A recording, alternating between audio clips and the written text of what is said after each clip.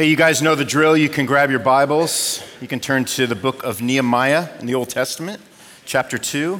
If you're new with us, you can grab your Bibles as well. Turn to Nehemiah chapter 2. And if you have a device, you can go to the ESV version.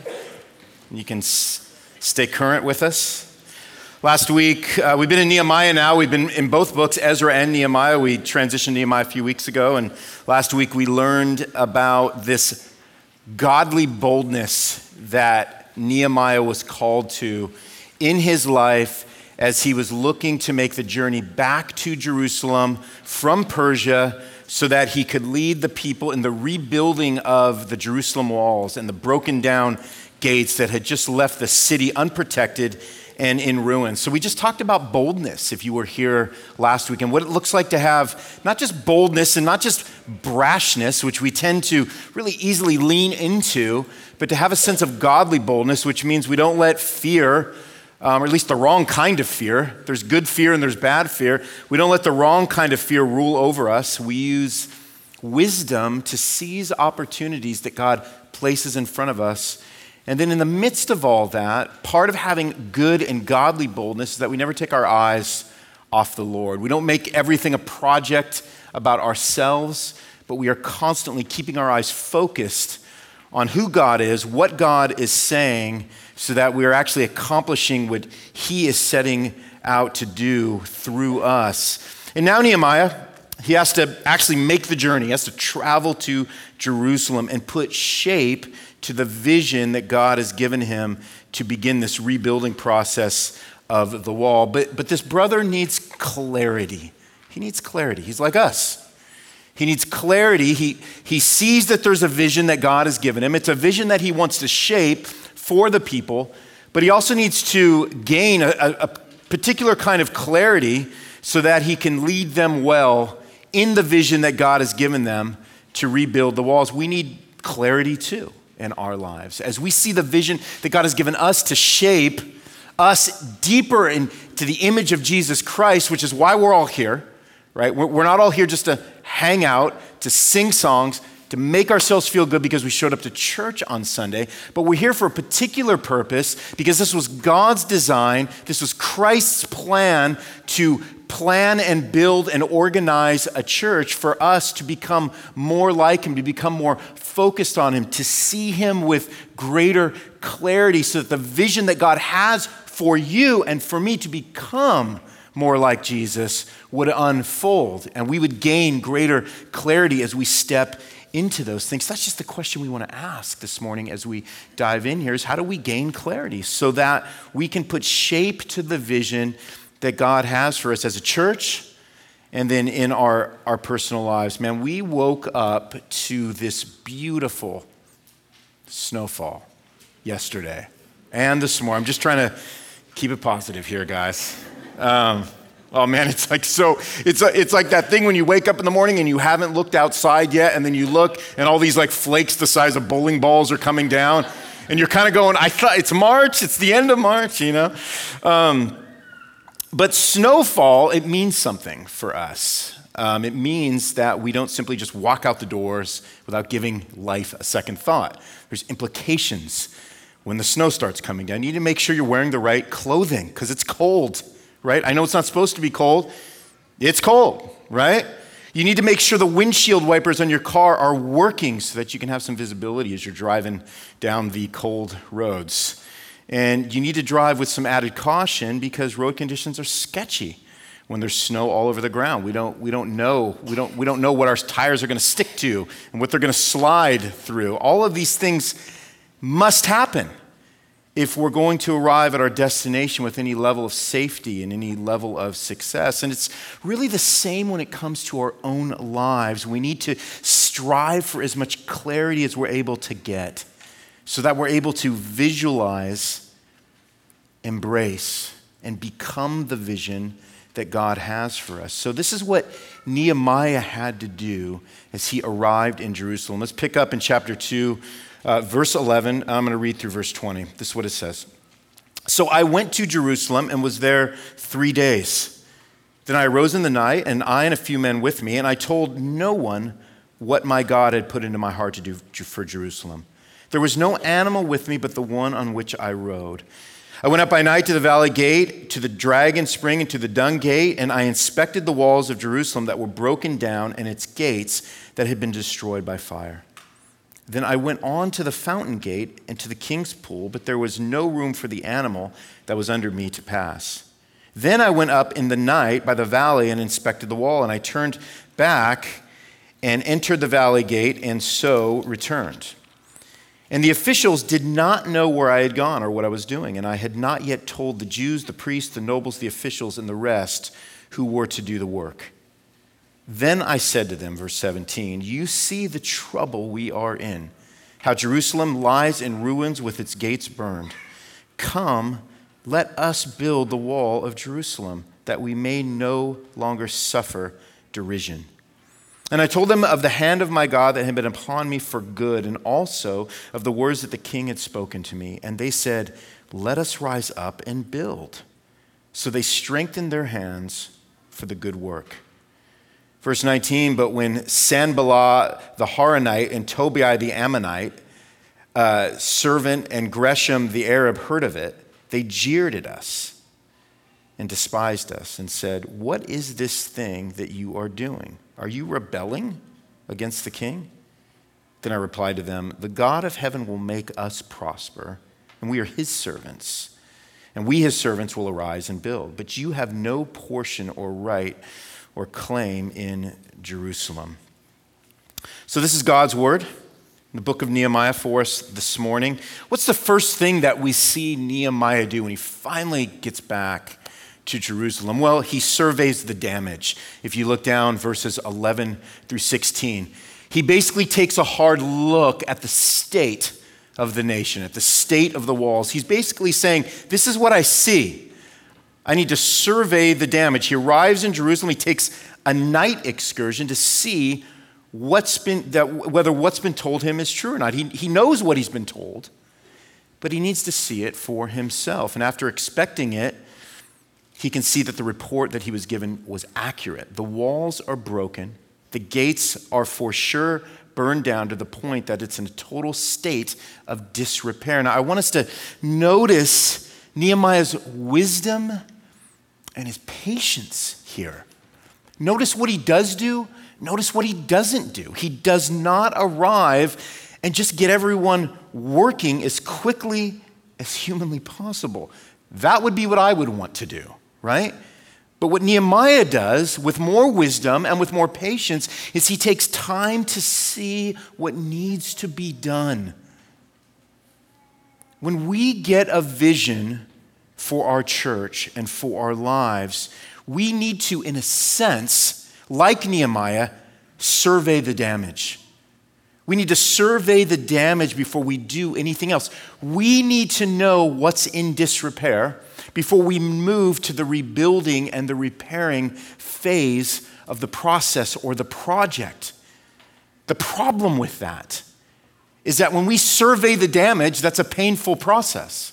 That's not typically something that we want to see. It wasn't like Nehemiah was on that horse, traveling in the night, around through the city walls, surveying the way it was broken down, seeing the gates burned down. It wasn't something that probably thrilled his heart. It wasn't probably something that gave him great joy to see the way that Jerusalem was lying in ruins, but it was necessary. It was necessary for the next steps that he had received a vision for and that he needed to find a way to shape before he could begin the work. But surveying the damage of our lives and maybe even the life of our church, it can be a painful experience. Sometimes we just want to get on with making everything better and beautiful. Can we just get on with it? Can we just do it? But wisdom leads us always, every single time, to patience. And patience spends the time it takes to see what's actually wrong. Do you ever feel like the Lord maybe has surfaced some things in your life and you just want to get over the hill? You just want to get past it? I know what I need to do. No, I get it. Well, God calls us to wait and to see and to inspect and to survey Proverbs 7, verse 8, listen to this wisdom. Better is the end of a thing than its beginning, and the patient in spirit is better than the proud in spirit. Be not quick in your spirit to become angry, for anger lodges in the heart of fools. What does that even mean? Well, it means that we can do good things foolishly and impatiently. It means that being hasty and rash and unplanned is unwise. Nehemiah needed to get to the end of his assessment so that he could get to the beginning of his assignment, right? Patience, not pride, was the kind of spirit that needed to be at the heart of Nehemiah's vision that he was shaping for the Israelites. Sometimes when we get clarity in our life, we want to just jump in so quickly. We don't want to take the time to survey the damage or the things that have been maybe lying in disrepair, because seeing things that might be lying in ruins is incredibly hard to see.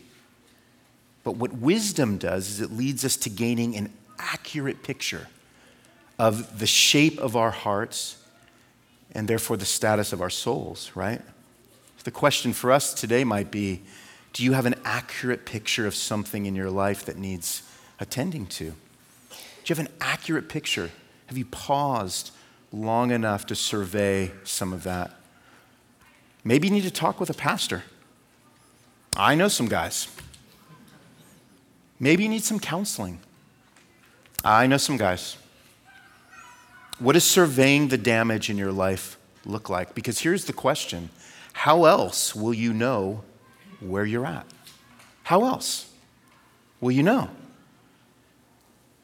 You know, at some point, those of you who garden, have gardens at your house, you're going to need to take a hard look at everything so that you know what you need to do before you go to the nursery, before you go to Home Depot, before you buy new flowers, new plants.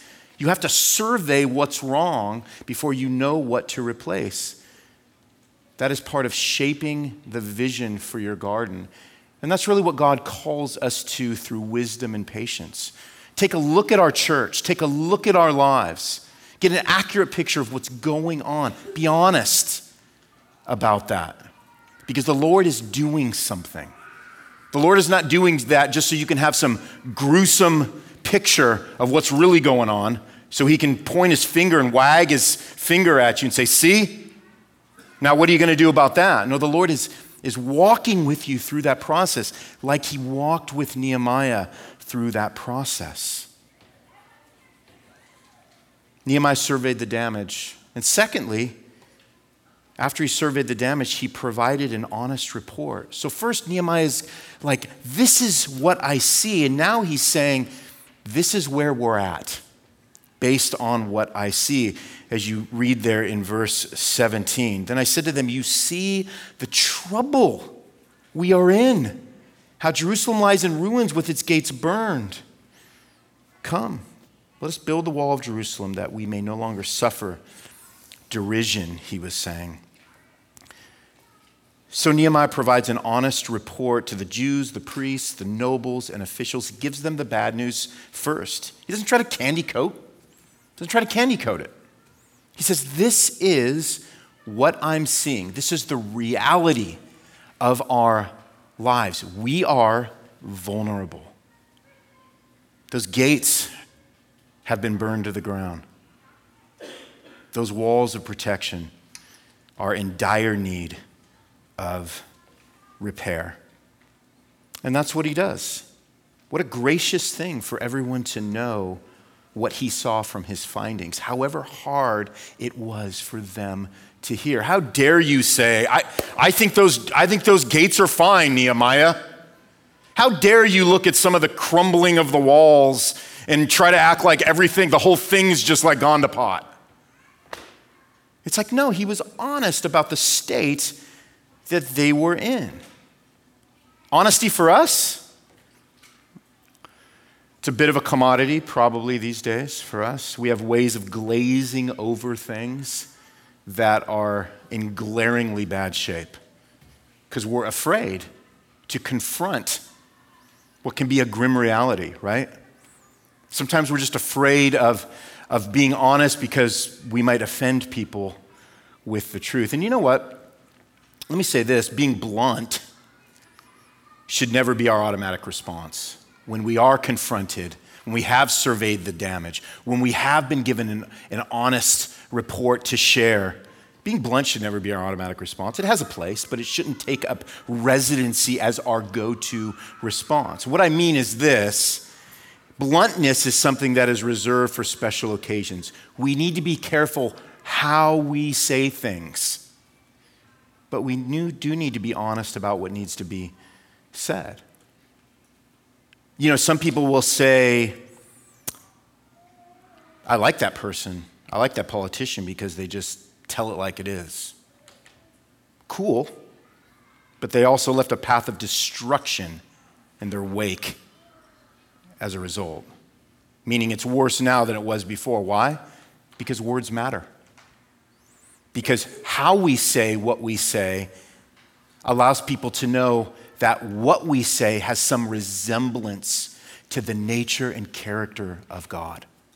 That's why. And that's what we see with Nehemiah here. He's giving an honest report. He's being honest about the status of what's going on, but he's also saying it in a way that the people could receive, and he is encouraging them in the process. What an important but maybe easy to miss thing that we see here in the way that Nehemiah provides the honest report for the Israelites. Remember in Proverbs 15, it says, a soft answer turns away wrath, but a harsh word stirs up anger. Proverbs 26:11 says, a word fitly spoken is like apples of gold in a setting of silver. Like a gold ring or an ornament of gold is a wise reprover to a listening ear. Nehemiah was a wise reprover. I have some bad news, guys. These are my findings. It is grim. But together, he said, we can build again. Together, come with me. Let me shape this vision for you. He said, you see the trouble we're in. Everything is lying in ruins, but come, let us build. You see how he frames his report before calling everyone to unite for a common purpose. He's not casting fault. He's casting a future, right? He's shaping a vision. Let's come together. Let's rebuild. Can I encourage us in the same way this morning? To say, hey, look around and see where we are today. As a church, in your own lives, where are we today? Well, we're a church that God is rebuilding, restoring, and renewing. By the way, he's always doing that. But sometimes we have these moments, or I don't know, these pandemic things, and we're just able to get a clearer picture of how he's doing that rebuilding, restoring, and renewing. Man, these are encouraging times right now for us after a couple of pretty discouraging years. We should be honest about that, right? And in fact, by being honest about that, it allows us to be more thankful for what we're experiencing today, which is a renewed sense of hopefulness and a renewed sense that God is moving again and he is doing something in the process that we are coming out of over the last couple of years, right? It is good for us to look around and see that we have some work to do as a church, right? Because we want to be a church that gets back on mission together. This is what's happening in Jerusalem. This is what Nehemiah is encouraging the people to do. Hey, we need to come back. We need to do it together, though. We need to rebuild these walls. We need to rebuild these burned down gates, but we need to do it together. And that's, in a sense, where we're at today. We want to make plans to get to where we want to be tomorrow. Just so you know, I've always had a vision for this warehouse to be what I like to call an outpost in our downtown, a place that can be a blessing to others and a beacon. I like to call it a beacon of gospel hope to our community. Can we do this better? Can we do it more effectively by God's grace? I think we can. I think we can leverage this space for greater missional connectivity to our community for the sake of Christ, for the name of Jesus. Well, what about you personally? What does an honest report when it comes to your life look like? I know that there are things that are too painful to speak. You know who knows better than me? The Lord. God is so patient with us in this process of us learning to be honest with ourselves, learning to survey the damage. Your church will be patient with y'all too as you're going through these things. That's the place that we want to have with each other. Honesty is something that takes time because why? We don't see everything all at once. You know, you can come just rushing into a room and just start naming off the first things you see and then rush out of the room. You're going to miss some things. That's why honesty needs to come with the wisdom of patience, because we don't see everything that has unfolded in our lives. That's why the body of Christ is so important, because other people can see what you can't see. But if you're unwilling to collaborate with others, your blind spots, they end up becoming your truth, right? They end up becoming the lens in which you see everything else in life. Nehemiah was saying, here's what's there. You need to see what I see so that we can take the next step, so that we can begin to build, so that we can make plans to begin, which is what he says in verse 18. I told them of the hand of my God that had been upon me for good, and also the words of the king that had spoken to me. And they said, let's rise up and build. So they strengthened their hands for the good work. So that's the third thing that we see Nehemiah do as he shapes this vision. He says, this is what we will do. We're going to make plans to begin. The people listened to his words and they strengthened their hands, it says, for the good work. And the reason why this could be defined as good work was because the Lord was in it. He was over it. So they make plans to begin. And this is the culmination, really, of Nehemiah's vision that he was shaping for them. This is what we know about good work. This is what we know about good work that we know falls in line with who God is that it always prospers. The good work of God always prospers. Not because it unfolds, listen, the way that we envision it, but because the Lord is unfolding it the way he has already envisioned it. So we just follow the lead of the Lord, doing the things faithfully that he has called us to do. And we say, well, it seems like we should do this because this aligns with what the mission of God and the kingdom of God has called Christians to do. So we say, all right, let's move in that direction. Let's do that. And then what God does is we take a step to the left or the right that, we should have taken either to the left or the right. Man, he just repositions us. The point is that we're stepping out in obedience to what God has called us to do with the vision that he has for our life. The Lord will recast, he'll reshape as we remain faithful and prayerful and flexible, by the way, for what he has laid out before us. Proverbs 16, the heart of man plans his way, but the Lord establishes his steps. We plan our way. And then in the midst of that planning, in some very unique and sovereign way that we don't have a grip on, the Lord establishes our steps. He's the one that grounds us in the things that we make plans for. And if we're trying to ground ourselves in a particular portion of real estate that he doesn't want us, he'll just go, that's cool, and just right there. He'll move us. He'll reshape us. But we need to be obedient about making those plans while trusting the Lord to establish our steps. God is shaping his vision for your life and the life of this church. Before anything else, his vision is to shape you more deeply into the image of his son, Jesus. That's the big ticket item right there. The other stuff, the other shaping, the other visions flow from that. What this means is that everything we do, listen to this, everything we do has a greater purpose for a kingdom that is far greater than the building of our own empires. Because we're just little empire builders. We're trying to create some kind of heaven on earth. We just default to it. We just default to it.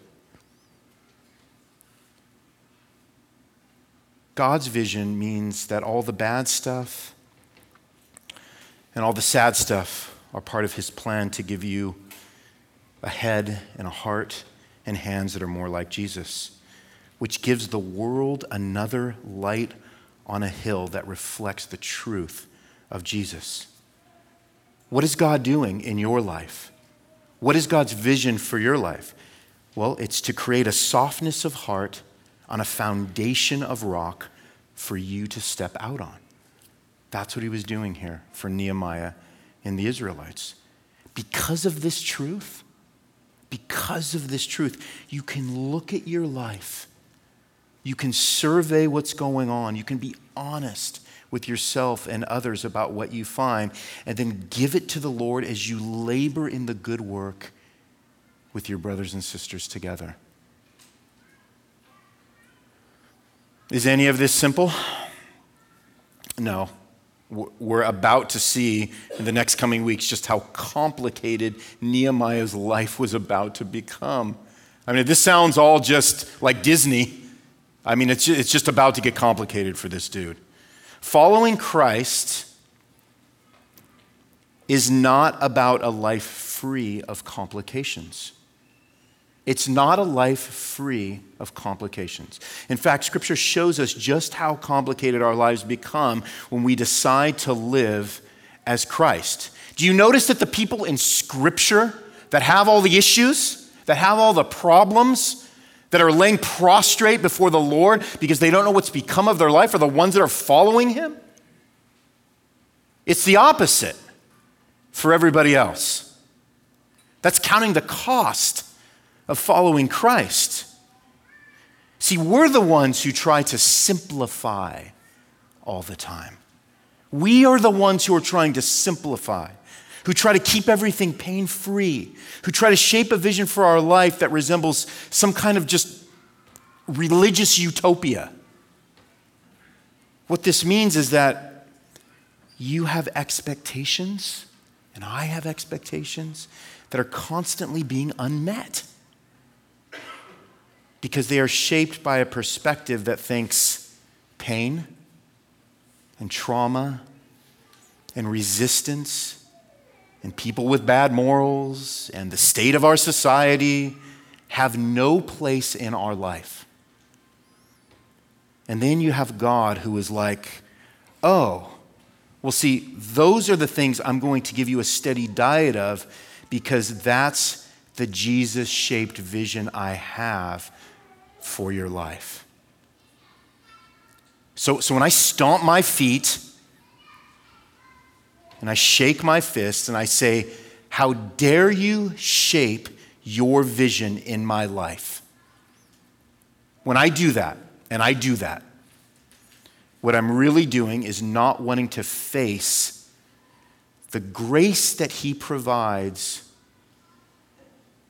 to do radical and painful facelifts in my head, heart, and hands. That's what I'm saying.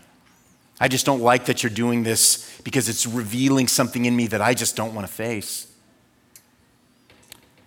When we understand that, when we understand the work that God is doing, which is why it's good for us to survey the damage and be honest so that that building process can begin. When we understand that, we stop trying to rebuild walls that are just going to get torn down again.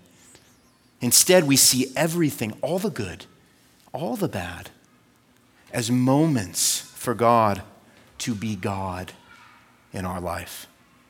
See, the thing is, I'm convinced that we just don't want God to be so godlike in our lives. I like God. On my good days, I love God, but I really just wish that he had more of an acquaintance relationship with me, where he said some nice things, he kind of gave me what I needed, he was there in a pinch, but ultimately, for him to be God over my life, he's going to be doing all kinds of junk that I'm not going to understand. I can either face that knowing that his character is one of such overwhelming grace and mercy that I can begin to receive those things with a measure of joy because I know that he's always working for my good, or I can just keep pushing. I can just keep pushing back really hard. Really hard. Is God in your life? Do you want him to be the God over your life? Because our expectations will change from our vision of the way life should be to the vision God has for us to become what?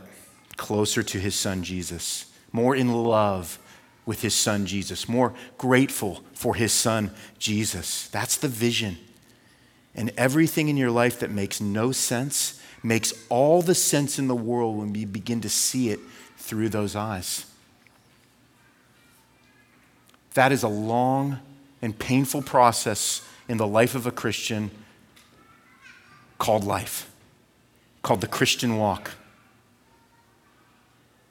And it would be impossible to get our grip around that, to get our head wrapped around that, to not fall into despondency and despair if we didn't serve a God that was as compassionate to us as he was towards Nehemiah. Let's turn to the book of Isaiah. You're going to make a hard right. Isaiah 55. Look at how the prophet Isaiah describes God's heart towards people that call on him to be the God over their lives, to shape his vision for their lives. 55 verse 1 says, "Come everyone who thirsts, come to the waters.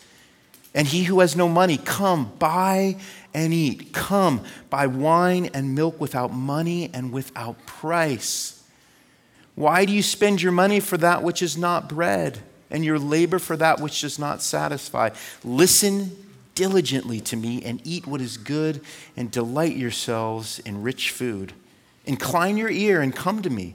Hear, that your soul may live. And I will make with you an everlasting covenant, my steadfast, sure love for David." Do we see what God has for us? The vision that God has for our lives, which oftentimes contains measures of grief, measures of suffering, measures of confusion, measures of fragility and weakness that surface in our hearts when we attempt to try to understand the mind of God and how he works. And that's why, like Nehemiah, we go back to the good hand of God over our lives to continue to shape the vision that he has for us by drawing us near to Jesus. We take communion because this was one of the ways that Jesus said, "I want you to draw near to me after I ascend to the Father." We take communion so that we know something of the compassion of God, so that we're reminded of what it means to walk the Christian life, so that what it means to have God be the God of our lives includes things that we don't like, that we don't enjoy, but it actually causes our trust in God to become something greater than it was before any of that could have happened. We take communion because Jesus told his disciples this was the vision he had for his church in order to remember his love, to remember his sacrifice, and to be strengthened in our faith until he returns. So that's what we're going to do right now. I'm going to invite the ushers up. I'm going to invite the band up. And we have 3 stations, 1 in the back, 2 up front. And when the band starts playing, you can just get in a line. You can also take some time to grab a couple of friends or family members, find a corner, and take of the elements together. If you are not somebody that has trusted Jesus Christ for your salvation, we ask that you would just hold off on taking this. This is something that is exclusively for people who have placed their faith in Jesus Christ. Now, I know using the word exclusive these days, that's something that we have to be careful of, but this is something that Christ commanded the church to be very careful of, to not eat of the bread and drink of the cup in an unholy manner. Because what we're doing is we are acknowledging that Christ has to be our all. What did we just sing? All I have is Christ. When we take communion, we're saying, all I have is Christ. It's his very broken body and his very shed blood that provides us with the life that we lack and the life that we need. And it reminds us of the future life that we're going to share with him. So he said, eat and drink as the church. So I'm going to pray. I'm going to give us just 1 minute to reflect on those words, on the vision that God gave through Christ to shape our lives in such a way that we now have peace with him. That's the most important part of this message this morning. So I want to take a few minutes, have us reflect.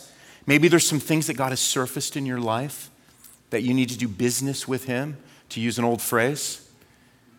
And then for those of you who have never even considered the goodness and the grace and the mercy of Jesus, I would ask that you would receive him today.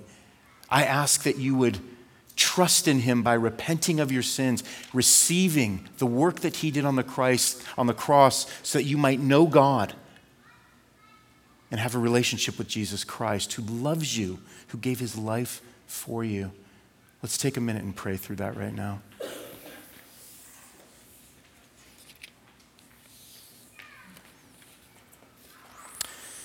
God, we thank you for shaping the vision of our lives that all leads back to Jesus. This is the rebuilding and the renewing and the restoring ultimately that you are doing in our lives and in our hearts. So as we take of these elements this morning, remembering the broken body of Christ and the shed blood of Christ for the remission of our sins, we pray that you would use this sacrament, this act of obedience to strengthen us, to remind us once again of who we belong to. And Lord, for those who have not come before you and considered you, Jesus, as the Savior that they need, as the broken body and shed blood that they need, so that the wall of hostility that exists between us and God can be torn down. Lord, I pray, Lord, that you would open their hearts to come before you now and to receive that good news. So, Lord, strengthen us now as we take of these elements in a symbolic way, but in a very meaningful way. And Lord, would you allow us to survey the damage that maybe has been done or has happened in our lives, those deep and painful and often unspoken things. Lord, would you give us the courage and the grace to be honest, to be able to connect with somebody that we can be honest with so that we can take some steps forward in rebuilding some of those things that are lying in ruins. Lord, would you shape that vision that you have for us in our lives to be more like Jesus as a church and as individuals? Would you do that work today? Would you begin that work as we take of communion now, we pray in Christ's name. Amen.